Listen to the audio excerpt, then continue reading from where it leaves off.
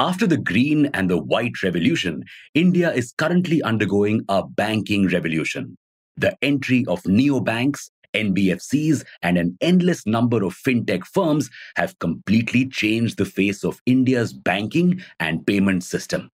And thanks to the ease of business they provide, these entities have thrived. India is currently the third largest fintech ecosystem in the world, with a market size of $31 billion.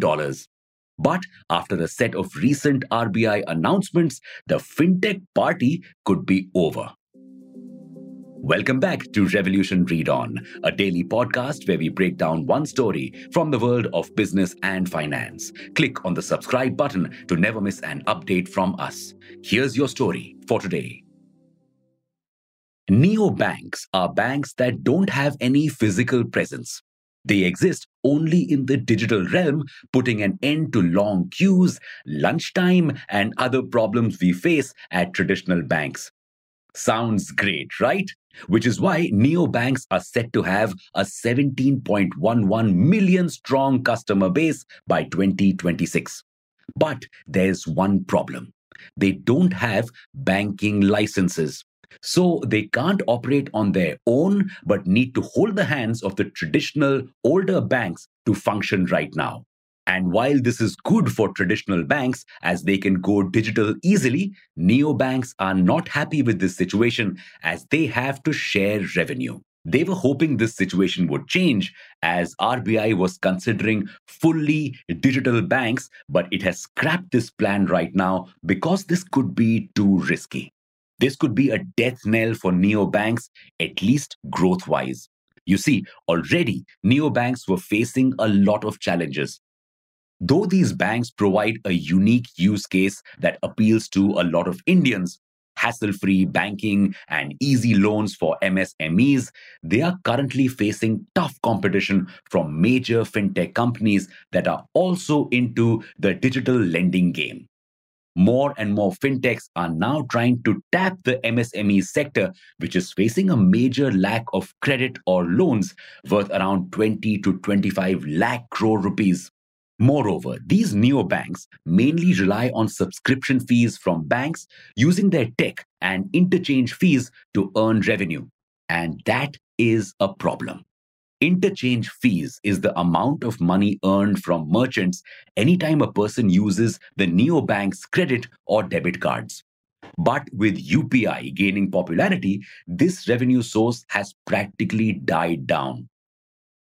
But why is the RBI not giving neobanks a license? One reason could be that these banks genuinely could pose a risk to customers and the economy.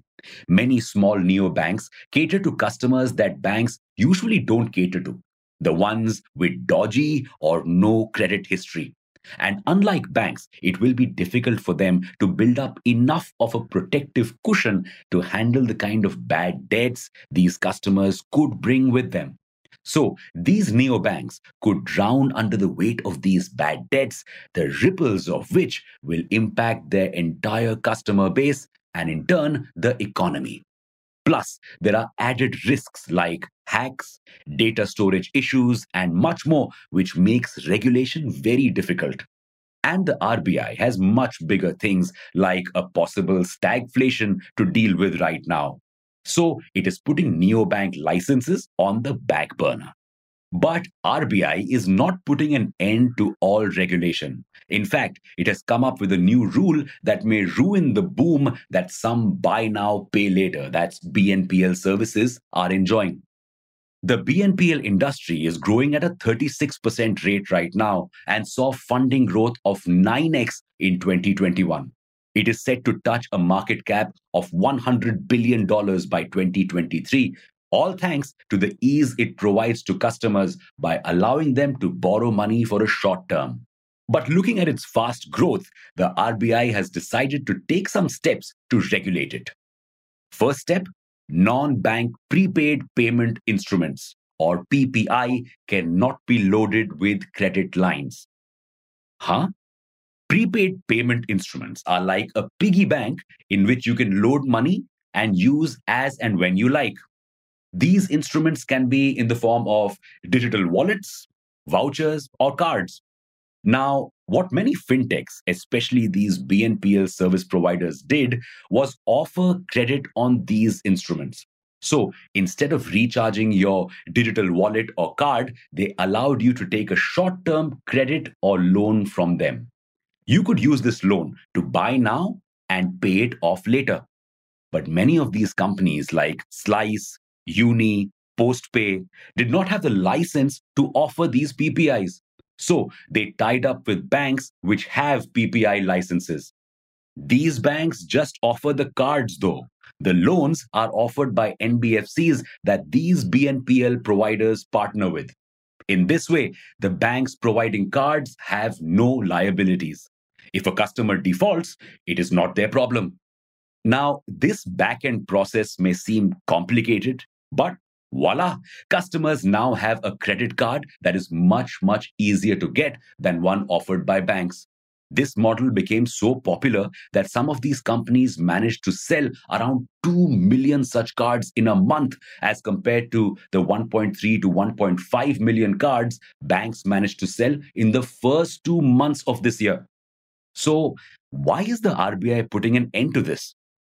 Well, this was never really allowed. PPIs were technically meant to be recharged using bank accounts, debit, or credit cards. These transactions can be easily monitored by the RBI. Whereas monitoring loans that go through these BNPL services via an NBFC is difficult to monitor.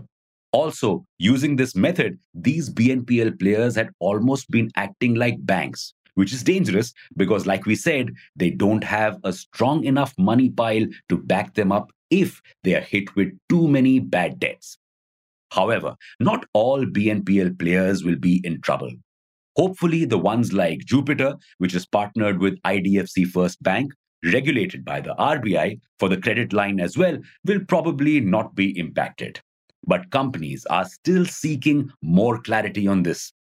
RBI's move could completely shut down businesses of some companies like Slice, forcing the unicorn to make a quick pivot or tie up with banks. We'll have to wait and watch to get more clarity on this front.